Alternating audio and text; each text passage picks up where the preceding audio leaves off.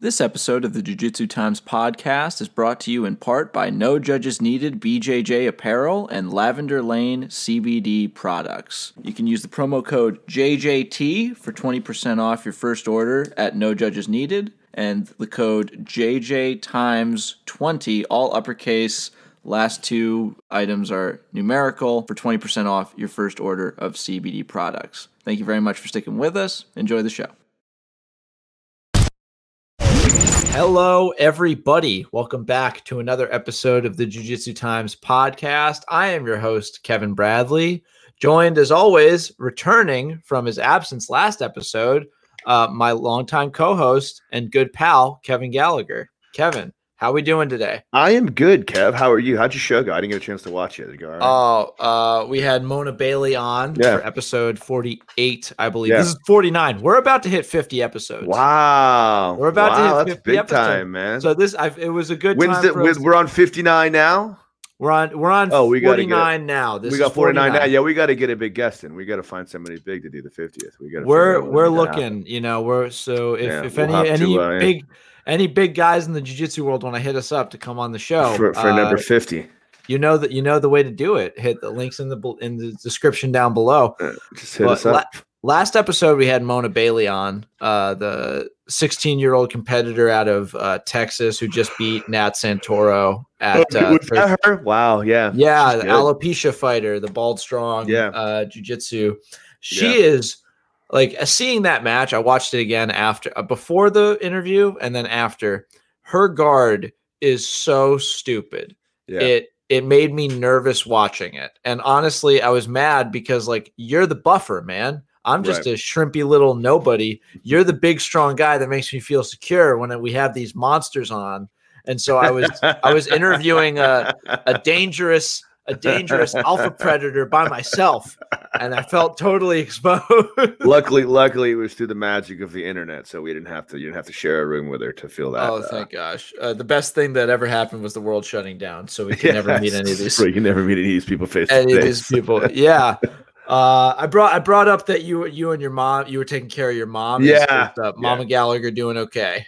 Yeah, she's fine. She's got some back problems. I mean, she's just getting old, and she's close to 80. I think she's 79 now, and she just can't get around. So I got to take her. Between me and my sister, we take her to her doctor's appointment. She was supposed to get injections in her back.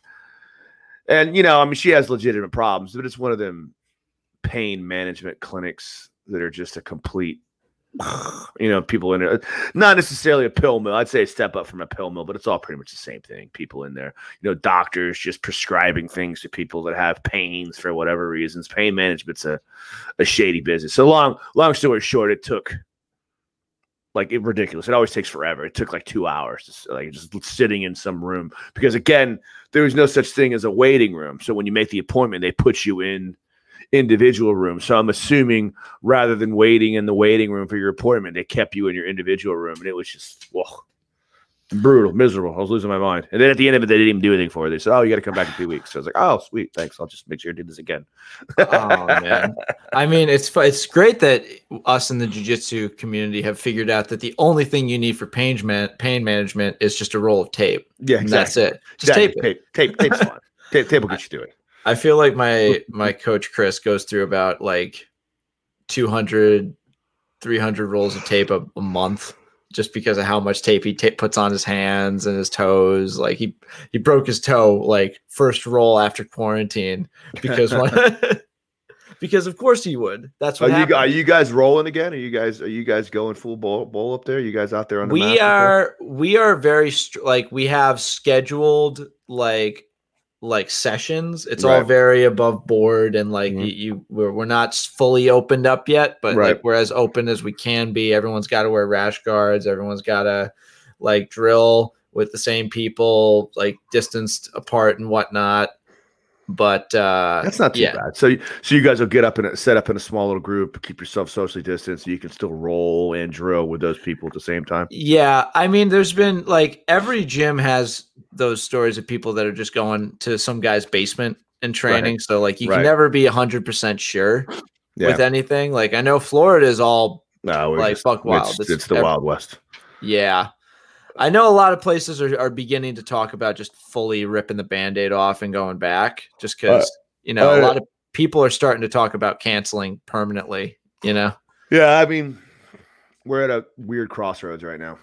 At the one side, I'm overly concerned just watching the numbers rise and concerned about what's going to happen off that. But the other side, I'm also like, hey, man, like, it is what it is. We just got to get going with our lives here. You know, I don't want to be another number, but at the same time, I want to realize, hey, this has been going on long enough. And it doesn't seem like the world is falling yet. You know, maybe I'm being a denier in that regard, but I don't know. I just don't know. I mean, everyone at every level, from single gym owners to like event promoters to competitors, they're all feeling different stages of the burn in different areas. All of it's ultimately going to hit our wallets, but you know, I don't know what you tell people who are really concerned about a virus to be infected. You know, I don't know what the next solution is. You know, and I want to believe the narrative that it's only affecting older people and compromised people, but like, I don't know. I just don't know. I had a couple of friends of mine that died that are in their 40s that weren't really, you know, immune compromised. Not a couple, but one or two. But it just, again, I just don't, I think the incredibly dubious part of this entire virus is the fact that it only seriously affects like 2% of the people that catch it. And that number is very deceptive simply because it infects quite a large number of people because the infection rate is very, very high. So the idea that like, if, you know, we were dropping like flies when someone caught it, then everyone would be like, hell no, I don't want to catch this shit because I don't want to die. But because it's not that effective and it doesn't affect that many people, people are like, oh, cool, I'm fine. What do I have to worry about? But it still runs with the same analogy to one I always use. Like, if it's only killing 1-2% of the people, imagine you have a bottle of pills with 100 pills in it. Like, you could take 99 of them or 98 of them and not have any problems, and it'll give you like whatever, like a great day or whatever the hell the pill is supposed to do for you. You know what I'm talking about? But it'll make your guard so good. Paul. Yeah, exactly. But if you take the one or two that'll kill you, you're going to die, you know, and because we're not seeing a mass amount of harmful side effects, people are considering that, but not that big of a deal. But as the numbers start to rise, statistically, it should stay consistent and blah, blah, blah, blah, blah. But whatever, who the fuck knows anymore? I don't even know what the fuck I'm talking about anymore. I'm not a doctor. I don't care. I mean, well, just before we get into jiu-jitsu news and very brief life news that I kind of touched on last episode, your boy's engaged. Oh yeah, so that's right. That's some good stuff that's happening. Congrats, man! I get to wear a fancy suit and come up there and see you in Jersey. Kevin, I mean, like, I'm glad you said yes to be a groomsman, just because right now it's looking like. I feel like I'm looking at my groomsmen and best men like a UFC card. It's stacked. It's stacked. Like it's various like ne'er-do-wells and killers. Like ne'er-do-wells. I like that. Yeah, no, that's probably what I'm going to be calling all of you. And your job is just to keep me alive. I will definitely be up there, and I will be up there for the long haul. Believe me. I might not know much about weddings, but I do know a thing or two about bachelor parties. So we will we will throw it down. I'm trying to convince Sherb that like we have maybe a little mat at the reception. Just like, because I'm looking at the list. I'm like, there's going to be enough jiu-jitsu people at this thing where we could probably get. It's up to you, Kev. It's up to you, Kev. But and again, this is from someone from experience. I think that is an idea that sounds much better on paper than it does in reality and application. And I think you're better than that cliche, and I'll just leave it at that. Oh, come on. That's like, maybe you're not, I don't know. I'm not, though. I got it. Here's the thing. Like, you see those cute videos of like the husband and wife that both do jiu-jitsu, and they do like instead of the first dance, they do like hip throws and like guard pulls and shit. And I'm like, Sherb doesn't do jiu-jitsu, but she's very supportive of it. She's like jiu-jitsu adjacent. And I'm like, hey, listen, I like that. You got to give me this little area because you see, honey, I'm going to have a lot of savages at this party. And I feel like if I don't give them an area like a pig pen to sort of quarter off that would be cool. You could set up like a little groomsman area, which would be pretty cool. Groomsman area. right before I walk to the down the aisle, I'll just be doing like I'll be warming up like I'm fighting. Like there'll be a mat in the groomsman room. That would be good. I'll be doing collar chokes with the tuxedo. So are we going with ruffles for the tuxedos or no ruffles? I'm gonna go like we're going like ranked cummerbunds, like those like belt things that go along your belly. I like that. I know what a cummerbund is. Son of Hell yeah. I'm talking to the viewers because a lot of people are unaware of how great these things are. That's a good point. And I feel like that's as much personal BS that Kit will tolerate on this episode because he's actually like he's been everyone's been watching them and they're very supportive of everything. Dude, I still can't believe we're gonna hit 50. That's amazing. That is crazy. That's crazy. 50 shows is a lot of shows. We've been going for has it been a year yet? It's going to be a year in October or November, I think. Yeah. So we started right about the end of the year. We've been cranking them out really tight. Kit made the introduction. It's funny. Has he ever? He said, "I got a brief, like 1 sentence, congratulations or 1 sentence word of approval from him." And it was like the most powerful moment of approval I think I've ever had because Kit just doesn't. He's very vanilla, very man behind the scenes. He doesn't really. He is a man of like few words. Few words. When he tells you good job, it's like it carries a lot of power to it. Yeah, no, like because he's not one to screw around on that. Like, he's very. If he tells you good, it means that what you're doing is solid. Yes. But I've been there. It's like. You gotta read it right, you know. So Avery's much more like all caps, like super good. And I don't think there's too many people in the world of jiu-jitsu that more like promoters and jiu-jitsu practitioners have a serious man crush on than Avery. I mean, every promoter I see is tagging her in all their posts. She's getting all it's not even that. It's just there's so few like just genuinely likable people above like across the spectrum. You know, I'm not gonna just make this a Jiu-Jitsu Times pat on the back. We got news to talk about, but I think a moment to sort of think about, you know, hitting 50. You know, I feel like we deserve that.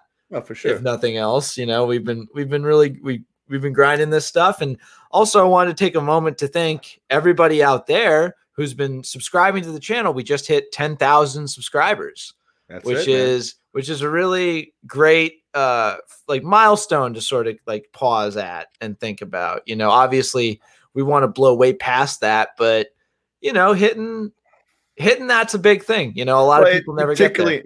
Particularly in a community that's nuanced or niche as the jiu-jitsu community is. It's not like we're promoting to a couple 100,000 or a couple million people, you know, a couple, 10, 20 million people where we've got maybe 100,000. I don't even know what the numbers are. I'm guessing 100,000. I think there's million. And jiu-jitsu, I'd say there's like I guess we are dealing with worldwide too. I mean, sport keeps growing I'm trying to do the numbers. Yeah, and listen, I know we're trying to branch out and we're doing a lot of stuff on the channel, and we're only going to add more things as time goes on. But to those of you that are here and are taking the time to listen to us, the Kevins, talk about news, break down stuff, and interview guests, I think we would both like to just say thank you. You know, it means a lot that anyone gives a crap about anything we have to say. And the fact that thanks to you guys, we have a platform by which we can talk to a ton of really amazing people. Exactly. You know, like I'm going to listen. I listen to that Roxanne Modafferi interview maybe once a week, just because I'm like, she's one of my favorite fighters of all time. We should try to get her back on again for a return. She got anything coming up or anything? She seemed like she was fun. She thinks like she'd be all about it. Roxy is the most fun, and I'm definitely going to try and get her on the show again because it is a miracle we got her on once. So, you know, exactly. Like, get lightning to strike twice. But we got to think about that 50th show. We'll talk about that off. We'll talk about that off air. But yeah, it crept up on us, right? It was just going to come and pass without me saying anything. There it is. Yeah. Before that, I just wanted to say, you know, thank you guys. Here's to 2 billion more episodes, 3 seasons and a movie. 3 seasons in a movie. 3 seasons in a movie, baby. Kevin Gallagher will be played by Hugh Jackman. I like that. I like that. Who's going to be me? I feel like Elijah Wood would probably play me well. Oh no, I'm not a very tall guy. I'll give you a Gosling. I'll give you a Gosling. Well, shit, man, that makes me feel good. Yeah, I'll give you a Gosling. I'm not that tall. I think we could work that in there. Hell yeah! I feel like we'll make it happen. You're better than Elijah Wood. Maybe a Shia LaBeouf. Hey! Let's pause for a second. Elijah Wood saved Middle Earth. All right, and that was a rough gig. He carried that ring for a long time. Yeah, man. Even Gus told him nobody else could do it. So, yeah. All right. Well, that's enough sentimentality, But it's important to really talk to you guys directly every now and again. But we do have some huge news in the MMA and jiu-jitsu world that I think it would be prudent of us to go over, and that is our boy, one of the GOATs, the greatest of all time, Buchecha. Has decided to fully commit himself to MMA. And not only that, he has announced he is signed with One Championship, the biggest MMA promotion in Asia, based out of Singapore, famously signed Gary Tonin and a lot of huge UFC exports like Demetrius Johnson, Eddie Alvarez, Sage Northcutt, just Tom to name Black. a few. Yeah, Tom DeBlas also announced that he's fighting under them. I don't know if there's been any movement with his fight, but he did announce it. And it seems like the Renzo Gracie relationship. Renzo Gracie famously had his most recent fight with One. What do you think? What were you thinking when you heard about this little tidbit of news? I mean, it just follows along with the progression of jiu-jitsu athletes in general. Is this as much as we'd like to believe that professional jiu-jitsu is a marketplace that they can really make a living at, they can, and some of the very few can, but the real money is in transferring over to MMA. I mean, just like Jacare. Jacare was, arguably, and again, he comes from a different era, but Jacare was at the time probably one of the biggest stars of jiu-jitsu in the world. He couldn't make a living doing it, so he started doing MMA. It just seems like a lot of these guys are making that progression on. And Buchecha, shit, man, Buchecha's the man. He's probably, I mean, he has a game that works towards the MMA world better than some others do. He kind of has a Lovato type game where his pressure, I mean, he's definitely a good wrestler. He's a pressure guy. He's going to be able to take people down to the ground, particularly big guys, which is difficult at the heavyweight level. And then once he gets on top, if Buchecha gets you on the ground and your jiu-jitsu isn't world class, you're in trouble. I was thinking this is probably the most interesting jiu-jitsu to MMA crossover that we've yet seen, just because there are factors that open up at heavyweight that don't exist in some of the lower weight classes that we've seen a lot of the big names migrate into. And that's the primary one being like knockout power. Yeah, exactly. Just like each hit is hitting so hard and so much. Every one of these guys, when you're that size, even if you're marginal at striking, has the capacity to be a knockout puncher. And the puncher's chance is already a thing at all levels. Exactly. Anyone at any weight can throw a punch and just hit it just right, and then you're down. And I feel like I'm interested to know I think he's training under Evolve MMA. Let me see. Yeah, Evolve MMA in Singapore is where he's going to be doing his camp. I don't know where he's based elsewhere, or like who else he's working with in terms of getting himself ready. But I think it's interesting that I think we could go back to one of the first episodes we ever did, where we went over like the BMF title and that whole night of cards. And that's that jiu-jitsu doesn't always work. Right. And it was Derek Lewis and a Sambo practitioner, like a champion, a former champion in Sambo, I believe, right, where they were fighting and he repeatedly took him down, established solid top game, like great positions, locked up like Americanas, Kimuras. Yeah. And there was just moments where little holes opened up. And Derek Lewis, being such a physical guy with such mass and strength, was able to just stand up and ended up winning the fight. Now, I think comparing Buchecha to a lesser, Sambo guy is definitely not fair. But I thought I would want to ask you as an experienced black belt, what kind of strength do you think is going to open up at heavyweight for Buchecha? I mean, obviously the thing, and again, this is the hardest part. And I think that finding heavyweights that can successfully take another heavyweight down are hard to come by. So in other words, if you find a heavyweight, that's why I believe that as you go up a little bit higher, I even think that as you go up higher, wrestling is so much more important. And maybe I'm over exaggerating. Just having any particular skill set when you weigh 230 pounds, which is world class, is a commodity. It's very rare. That's why they always say that in the UFC, the hardest fighters to find, they're the ones they're always looking for are heavyweights and the super small guys, because there's just not a lot of them. So if you're a heavyweight, it's one of your quickest ways to get to the UFC or get to the next level. But I believe that being able to just take down a skilled heavyweight fighter that's skilled enough to fight on a one championship or a UFC championship is a very legitimate skill. And there's no doubt in my mind that Buchecha doesn't have the takedown ability to take down any heavyweight in the world. I don't think there's anyone out there that can handle him, his aggression, his speed and power and ability to take someone down. The question is, can he do that without getting punched in the face and get rocked?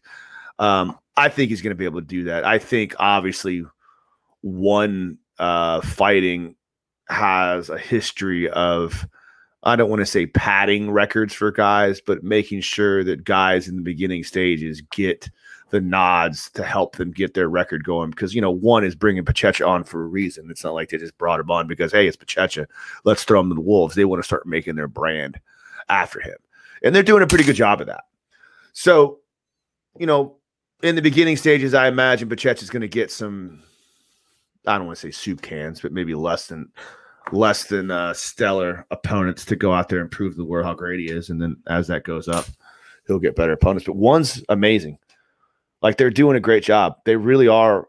They have a great understanding of how to capitalize on the market that sometimes loses faith in the UFC. And I'm talking about the old seasoned, hardcore fight fans that are actually intelligent fight fans that train, that see a lot of the shenanigans in the UFC and a lot of the nonsense in the UFC and sometimes get turned off by that. So what do? They go after these big names, particularly from the grappling world, because hardcore fans that train normally grapple. So they're fans of Buchecha, they're fans of Dylan Dennis, they're fans of Gary Tonin, and eventually Gordon Ryan, I believe. So now they're bringing those people to view in to one championships, and they're doing a good job of that. It does feel like Bellator and ONE and some of the other promotions out there have been more willing to capitalize on specifically the jiu-jitsu and submission grappling scene for talent. I feel like the last super major grappling focused import to the UFC, like that was just widely known before he entered the UFC, was like Kron. And I don't think I think he fought Alex Caceres his first fight, and I know he won. And they weren't then his next fight after that was Cub Swanson. So it's not like they're interested in just padding out his resume so that they're building a champion. The UFC doesn't really need to do that in the same way that other promotions might feel the need to.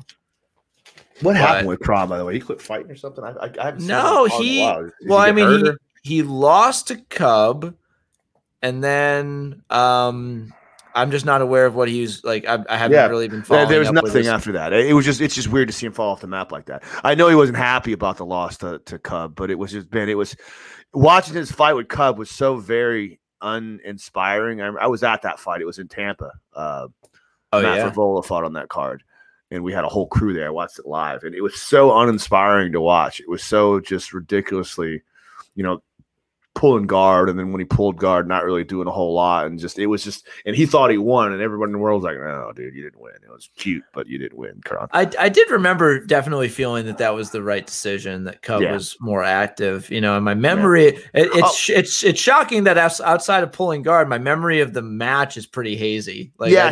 Kron tried to stand with Cub Swanson and just got mutilated. Well, that's not gonna work. it wasn't even cute. Like, he got picked apart, and then he didn't even try to wrestle with him. It was just a weird display. But back to one, I think you talked about how Bellator and some of the other organizations try to capitalize on those grapplers.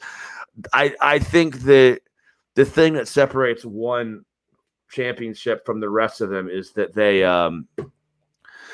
their mission statement is, we're a no frills, no bullshit fighting organization. We want talent, and we want the talent to be on display as opposed to the personalities of the fighters. No gimmicks, no bullshit. And I think that a lot of times Bellator and the UFC's gotten better about it, but Bellator obviously is all about putting on a show, and they're almost over the top. Look at every fight Dylan Dennis has had so far. It's been against, and I am not trying to knock Dylan Dennis right now. I think he is a phenomenally talented athlete. He's a very impressive grappler. You don't get a black belt from Marcelo Garcia, and you're not good. Oh no, he's consistently fighting the best of the best. And some of the things he does are definitely cringy. I think he's trying to ape the Conor gimmick, and it's just, it comes off terribly like it usually does. But the guy's got talent, and he was able to pull guard successfully into a toe hold in his first match. I think he's got solid skills. He looked not really good standing up, but I think it's not his fault necessarily. It's not. I don't think it's all his fault who he's fighting. But when you compare it to the people that, Gary was facing, I don't really remember much about his first fight other than he looked fairly decent on his feet. He wasn't trying to just bring the game to the ground the entire time. I do remember feeling that there was a different level of the competition across the board at one. Yeah. I think that definitely, it's not necessarily about who has the most talent. I think it's more about the presentation of the game and the presentation of the fights and what the mission statement of each organization is and where they lie and how they try to present themselves to the fans. And, I don't think it's unquestionable that the talent pool of one in Bellator is not as high as the UFC, and anyone that wants to change that point of view is just lying themselves. Like Pachecha, I'm sure one paid him tons and tons of money to go over there and fight, and he's doing it for the money, but he's just not going to be going against the same amount of talent, the same level of talent that the UFC. The UFC is still going to be on the top dog, and even the world champion of one wants to fight the UFC because he knows he's not really the champ unless he wins the championship in the UFC. I mean, look at what happened to Ben Askren in his first match. He went from dominating fairly hand over fist in his entire career, and you could say that that's due to wear and tear and a lot of chronic injuries. But his first match against real competition, Robbie Lawler. Yeah. There was a lot of people that thought that should have been stopped in 3.2 seconds when Robbie dropped him on his head. Yeah, and he showed so much heart in staying in that. That it was incredible that the fact that he was able to withstand that onslaught. And then attempt the choke the way he did. And I'm not going to get into if he tapped or not. I'm not a professional in that way. But you definitely got the sense that, okay, this is not what we thought it was going to be. We gave away Demetrius Johnson and a bunch of other talent. And this guy. Yeah, and a player to be named later. But I mean, to be honest with you, I really believe that it was still a good trade. I mean, if you really want to talk about the numbers and the revenue that was generated out of it, no one really get as much as Demetrius Johnson was dominating force in the UFC at the time. No one really gave a shit about Demetrious Johnson. It's a sad thing, and maybe it's a reflection of us as a society, but like Demetrious Johnson just was not bringing in the top dollar. Henry Cejudo made himself into this thing that he is, so that maybe now he's able to make that division more exciting, but he just didn't do it. So when you talk about Ben Askren coming over, like there was buzz.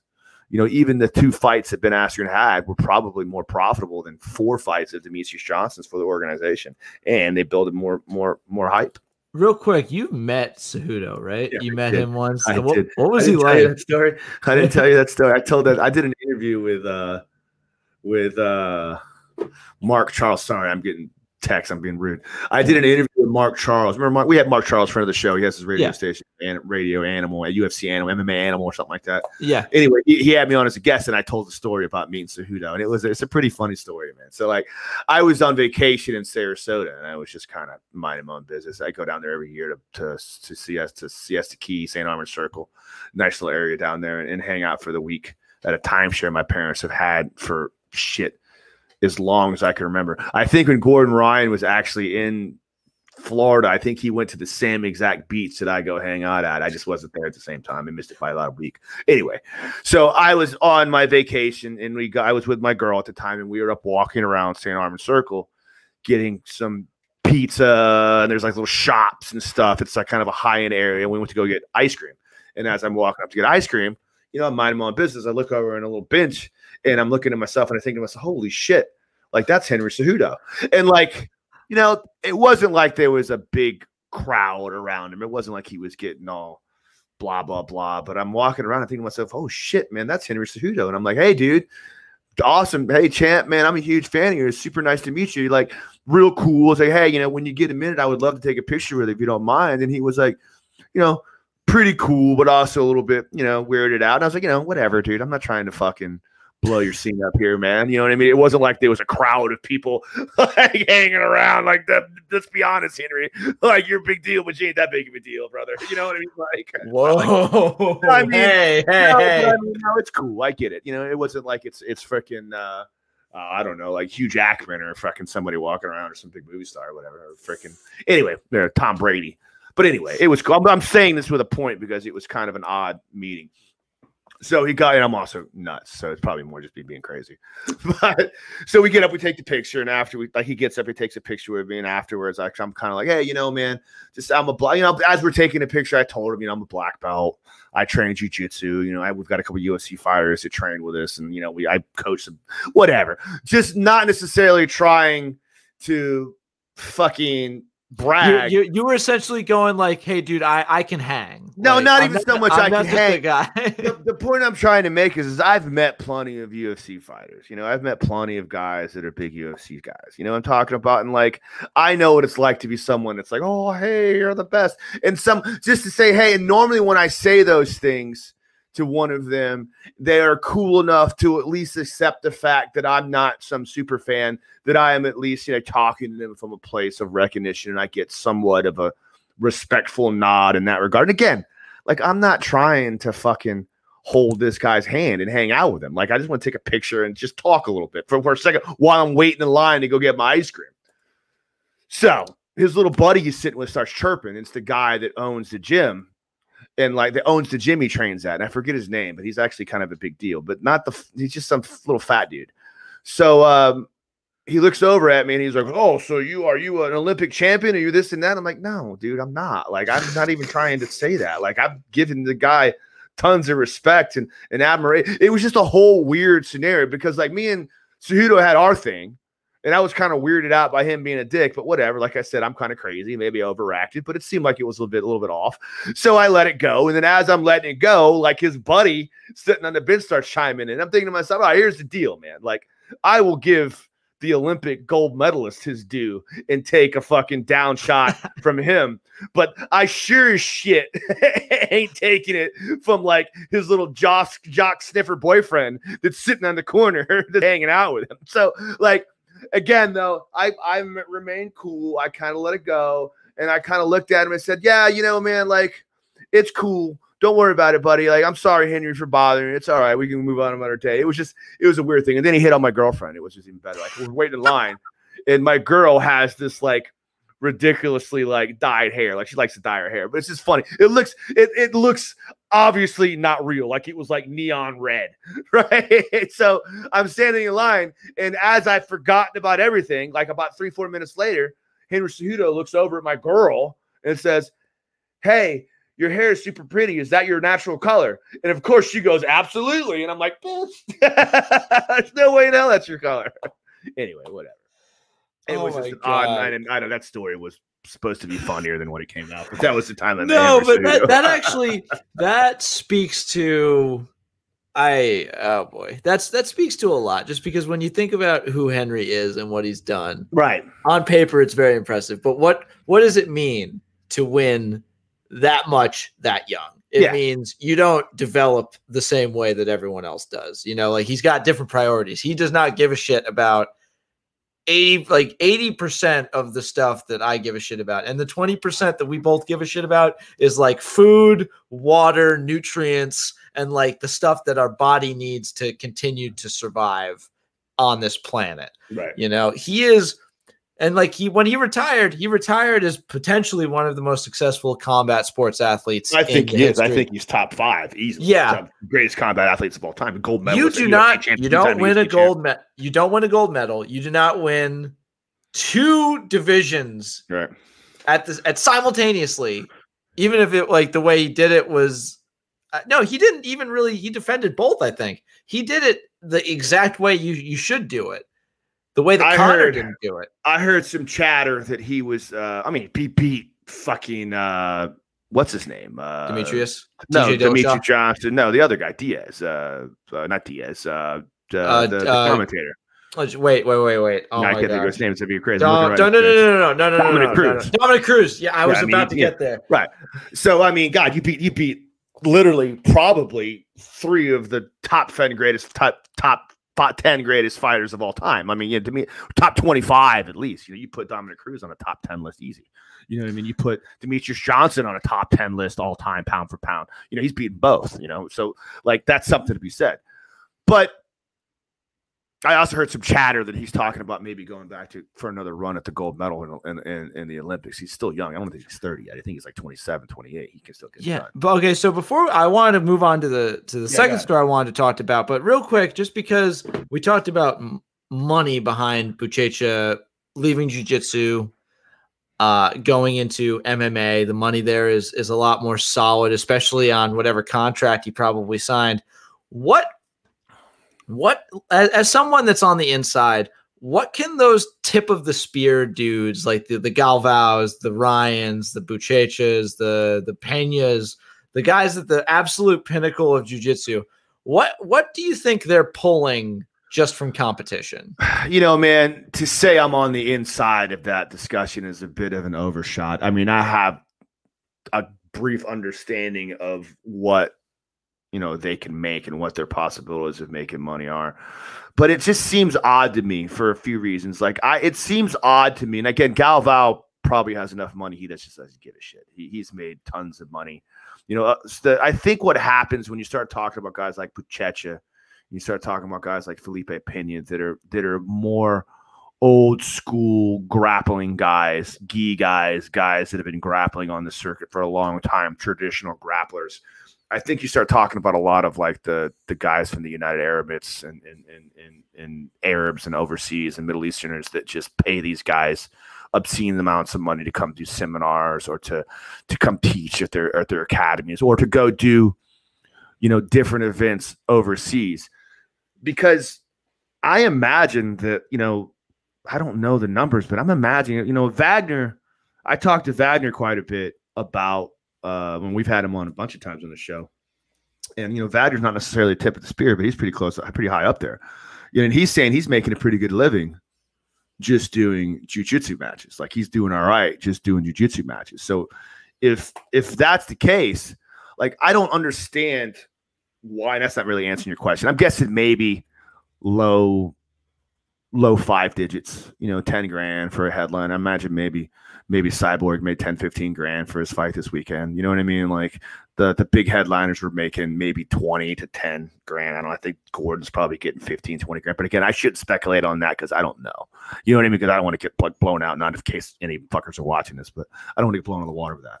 Well, then real quick, how does that compare to like base MMA pay? Oh, yeah, man. I mean, so again, we're talking about two different scenarios here. We're not talking. So a guy like Buchecha, they're going to throw the world at him. Because not only is he has a name, he has a following. He's going to bring clout and respectability to their business. And we're talking about one championship who has, they have bottomless pockets. They have tons and tons of money to spend on fighters. So I mean, I'm guessing, and I'm imagining that they probably gave him a couple $100,000.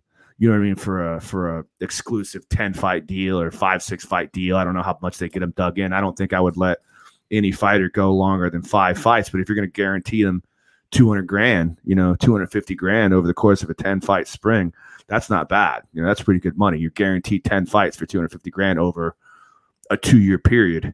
That's pretty good. That got pretty goddamn good money. And it might even be more money and less fights. I'm speculating on that. So again, if you're just someone that doesn't necessarily have a name, like I don't think that Felipe Pena would necessarily be able to pull that much, and I don't think Galvao has any concerns. He already tried MMA; he didn't do too hot with it. But it makes me wonder why guys like Felipe Pena and Galvao aren't on these one championships or they're not one championships. These third course grapplings and who's number one type events more because they could probably make 20 grand is 20 grand, bro, for a weekend. I mean, it's very interesting. It's always interesting when we see different exports from different sports. There's still people that are really angling for like Jordan Burroughs, the Olympic medalist, wrestling phenom, to go take a crack at the UFC, see how many people he can blast double into the stratosphere. And I'm always that guy. Look we got Cejudo as a cross sport transplant into MMA. I think, one of the reasons Cejudo backed out was because he wasn't making enough money, though. I mean, he actually said it. Hey, all these fighters are saying that, but Cejudo was like, man, it's just not worth it anymore. I don't need this anymore. I've already accomplished everything I need to accomplish. I don't need to fight anymore. I don't need to get my brains beat in. And same thing with Askren. Askren could have fought 2-3 more times. He's like, screw it. Like, I can make a living doing other things. I don't need to be a fighter to make a living.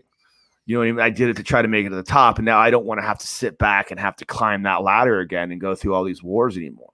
And Cejudo is like, hey, dude, I'm on top of the world. I don't care. I've already accomplished everything I need to accomplish to say that I'm one of the greatest combat athletes of all time. Why do I need to keep getting my brains beaten for?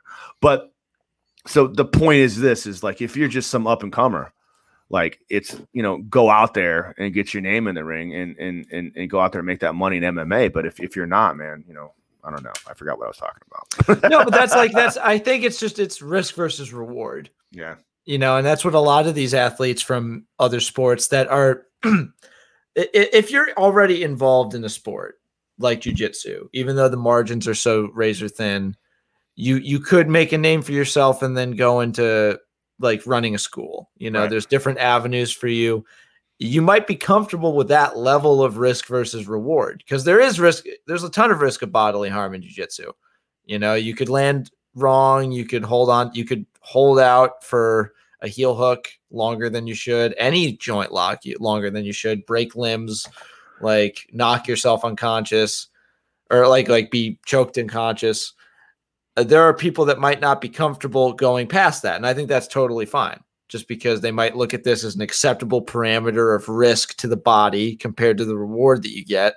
And until pay scales change, we're not really going to see anything else. I think there's a bigger potential for pay change in MMA just because the interest is a lot bigger than in a sport like jiu-jitsu currently. But we don't know. We're we're always seeing changes from promoters and people trying to bring the sport forward. So I just feel that it's professional jiu-jitsu is I just don't know, man. I think we've gotten to the point, and I go back to what Avery kind of said when I talk about, because I always thought about we have to find a version of jiu-jitsu that can break through the mainstream. I just don't see it happening anymore. And the unfortunate side effect is I just, as much as I love these who's number ones and all these things like that, unless they can figure out a way to make it cost effective, like, they're just not going to be able to continue to do that. And the only way to make it cost effective is to have a breakthrough audience where you're talking to more. I just don't know. I mean, I don't know how much people are making off Flow Grappling. Yeah. Well, I think that a lot of things are necessary. A lot of things are in need of potentially reevaluating and changing, across both sports. And one that we've discussed very frequently in jiu-jitsu terms is, officiating, judging, rule sets. You've acted as a ref many, many times. You're very experienced with that rule set. There was recently a very unfortunate event at UFC Fight Night in Abu Dhabi, where there was a controversial stoppage on Herb Dean's part. It led to a verbal altercation with Dan Hardy at ringside. I'm just going to bring up the story.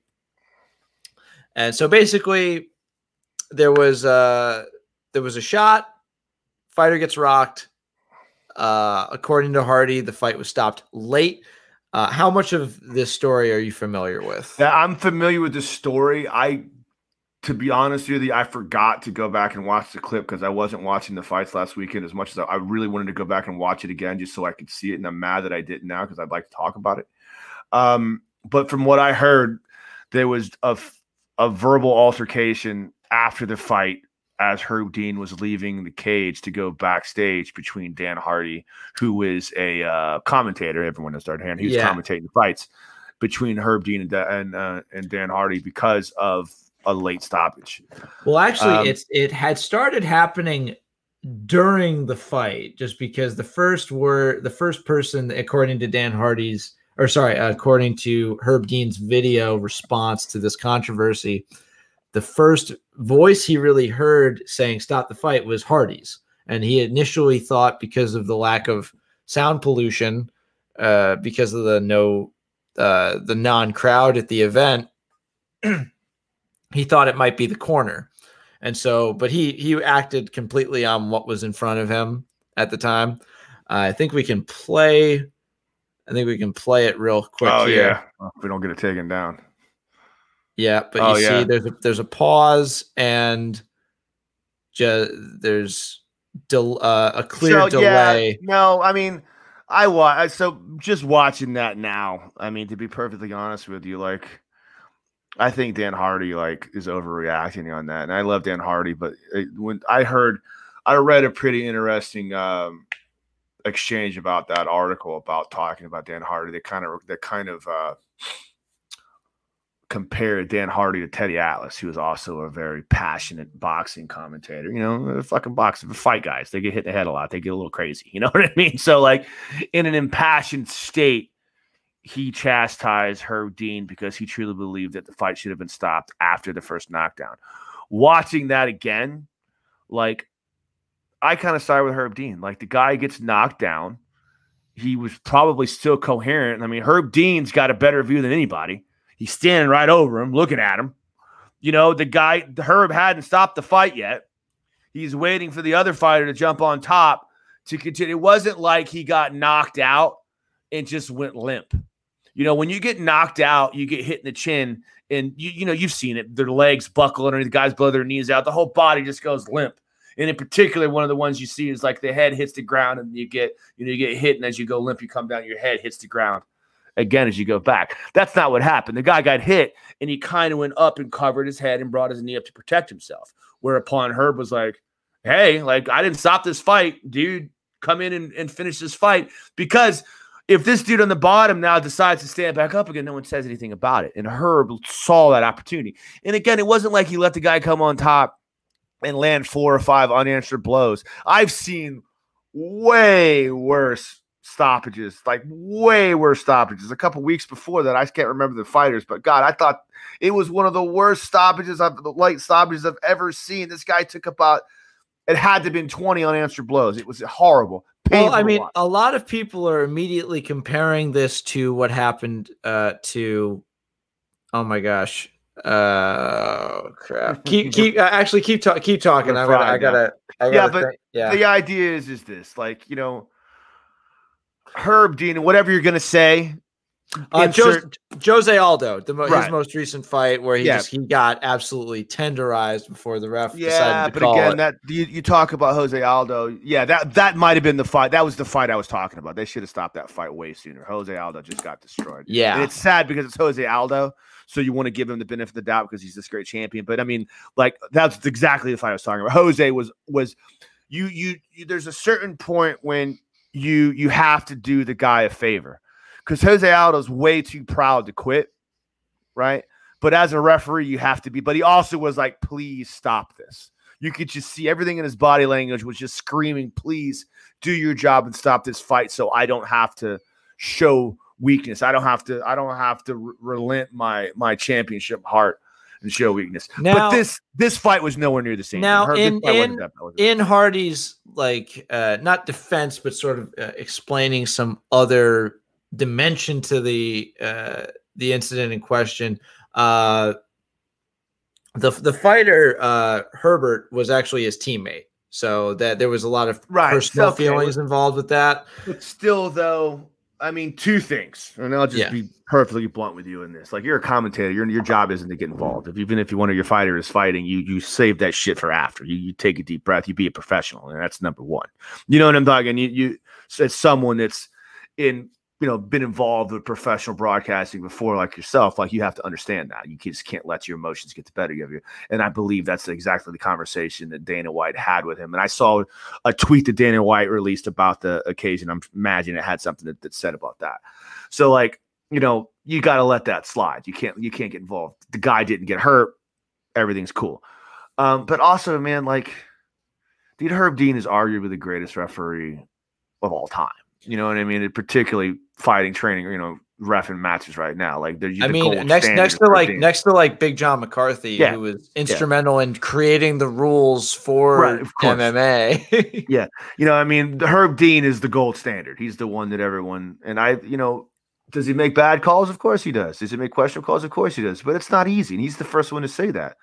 He had a great interview on Joe Rogan where he talked about that after the Ben Askren fight with Robbie Lawler with the bad call. And he's like, look, man, like, people come up to me all the time and they tell me make bad calls. And I'm like, yeah, you're right, dude. I do. There's nothing I can do about it. But that's part of the game. He doesn't even let it bother him. He says it doesn't even like make an imprint on his mind because, first and foremost, it's your job to protect the fighter, but it's also your job to make sure the fighter is still in it. I think a big thing with Hardy is it seemed he was attacking this issue from the point of view of, I'm a fighter. Like, I know I've been in that ring.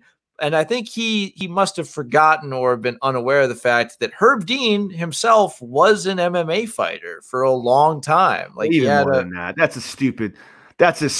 I know. I guarantee you, Herb Dean has watched more fights up close than Darren Hardy has from day one. So, like, we can't make that a fun conversation. There is always that itch, though, of, like, the ref is the third man in the ring, but he is not taking punishment, and so Hardy is someone that's taken a lot of punishment over his career and had a lot of success. He's widely regarded as an expert in the field, and everyone respects his opinion on stuff like this.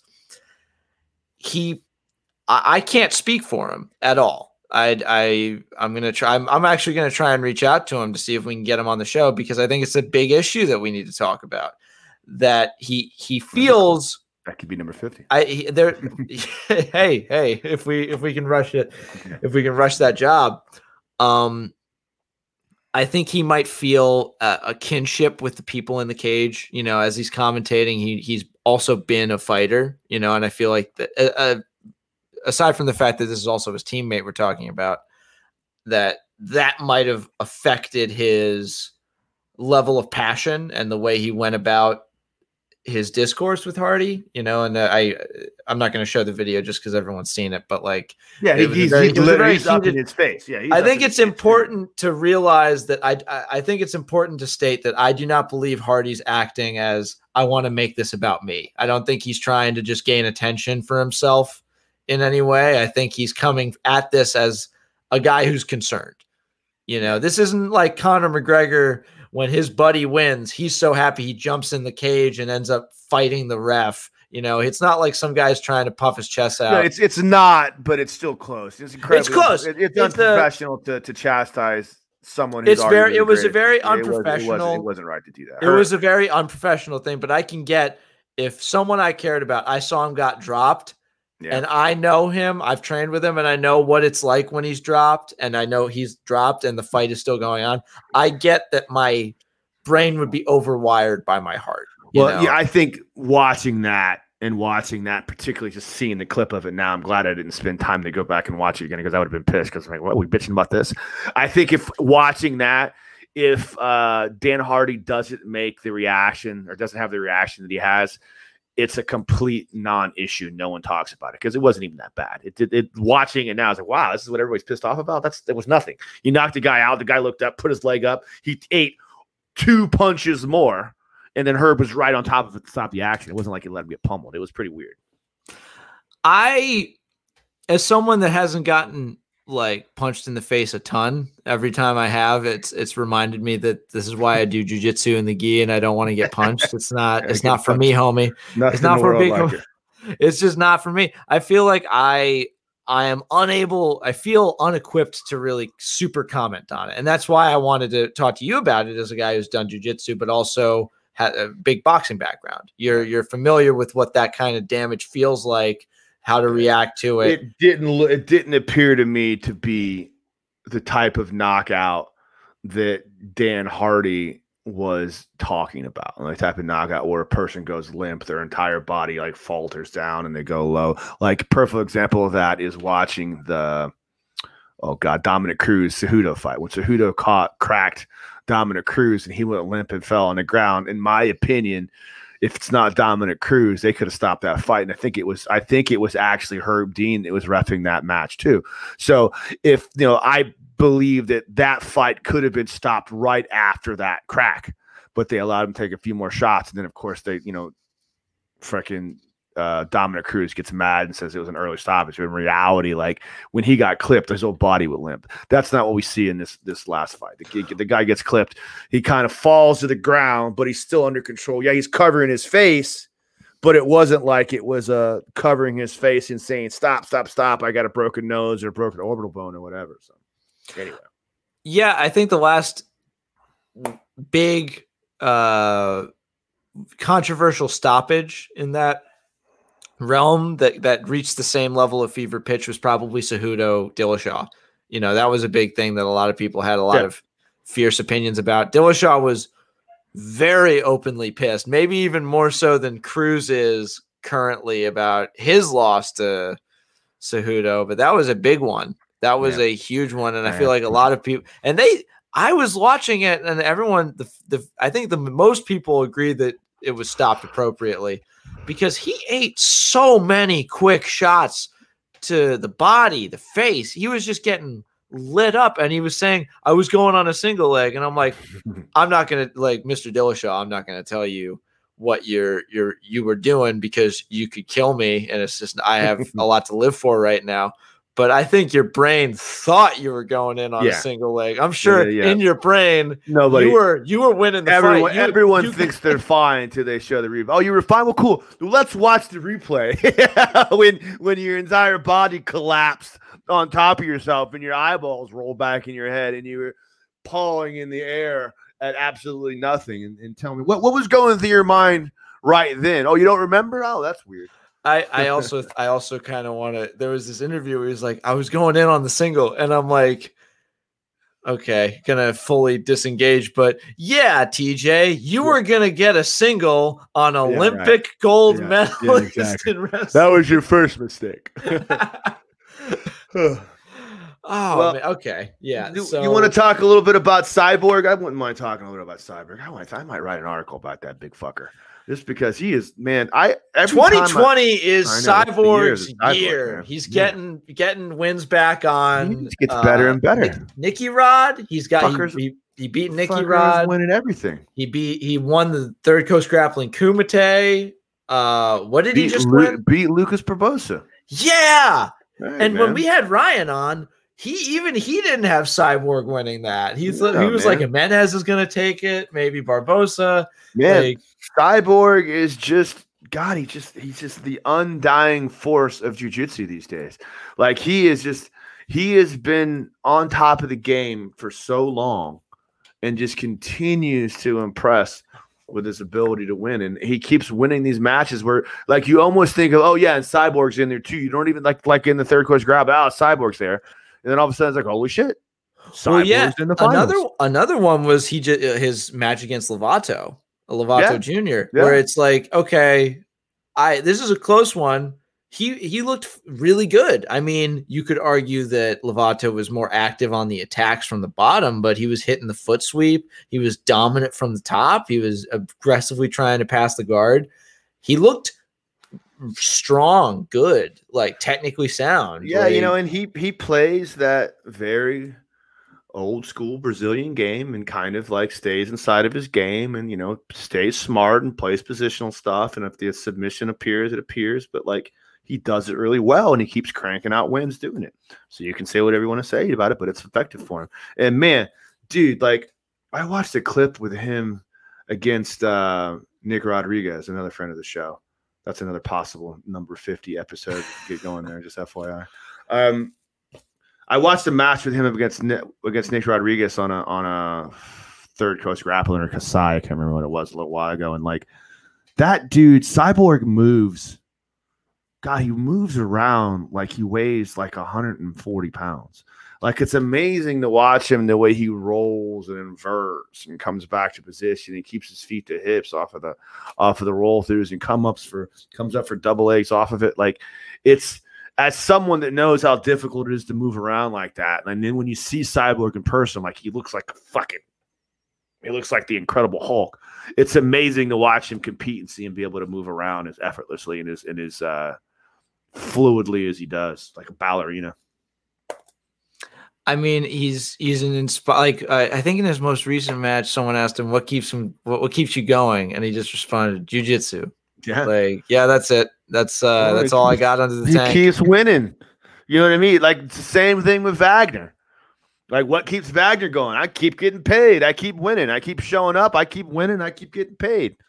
Like that's what keeps him going. That's shit. It's easy as that. Man. I think there's also a desire. Like there's an inclination there's so many strong, young, dominant grapplers. Like the most dominant grapplers in the world are like the number one's American, and then we got Keenan. We're filling out the top tens, and Brazil is definitely still the motherland, but you've also got new Brazilians, like an entire new generation across the globe. Even Freddie V that we had on, he's a young guy in the grand scheme of things. All these young dudes coming up, there's this desire to sort of say, okay, like you guys have had your time, you old generation, we're here now.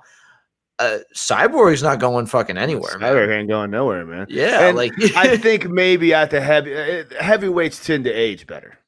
Like they tend to be, they're in all aspects, guys that are that 220, 230 up, like they tend to their longevity tends to last a little bit longer for some reason, just because they're so big and their games are based upon more size and less explosiveness. But goddamn, like he shot a double leg on Barbosa last night. I saw a clip of it on Instagram, and dude, it was amazing. It was like fucking like a blast double leg on an athletic kid that is a super athlete that's at 25 years old in the prime of his life, and blasted a blast double leg on this kid and almost took him down. It was pretty freaking impressive to see.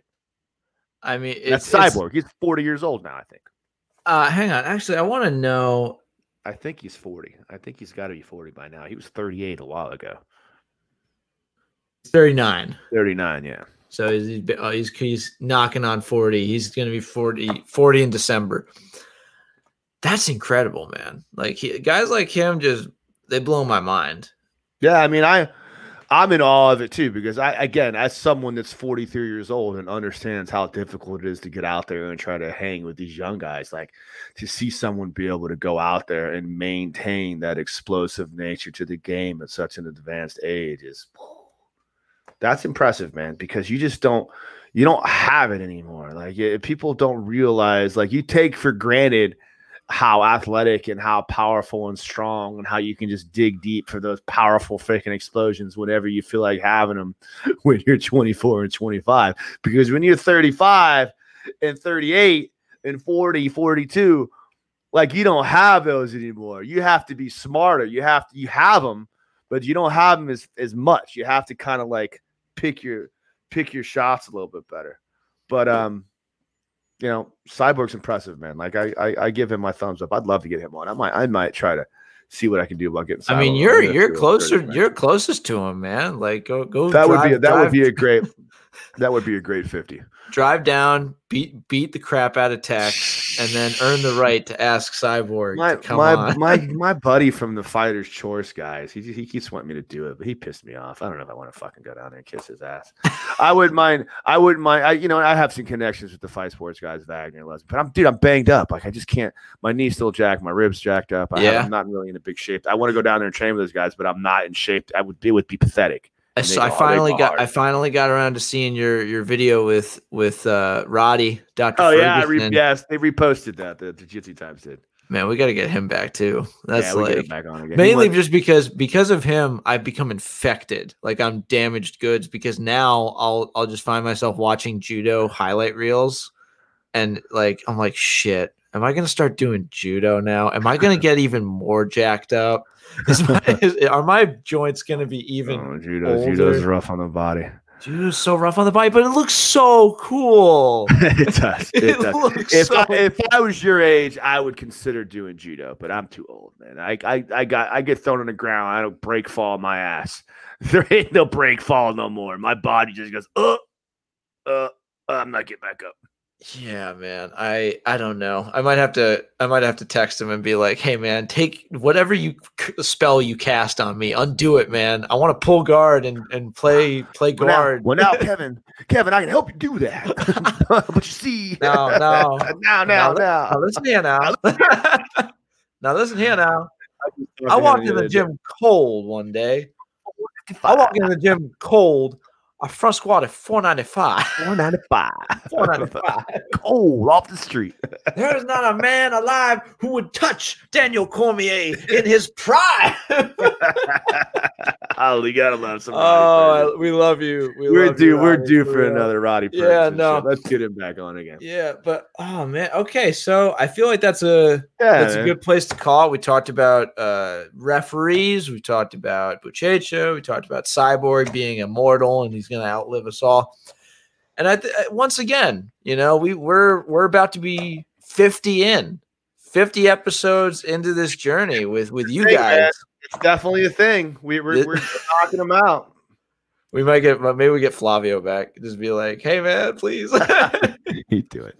Yeah. We'll put our. Well, I'll put my feelers out there and get us a good guest for 50. Hell yeah! Well.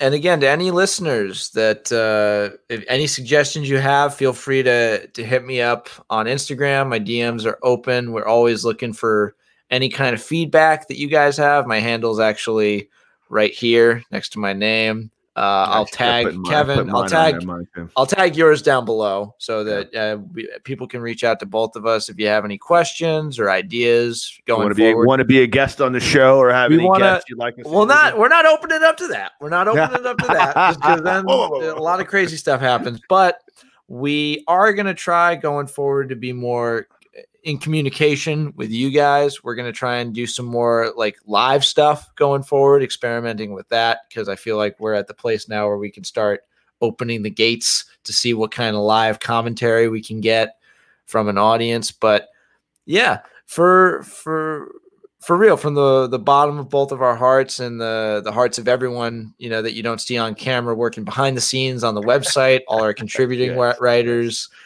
Kit, Avery, Cam, everybody.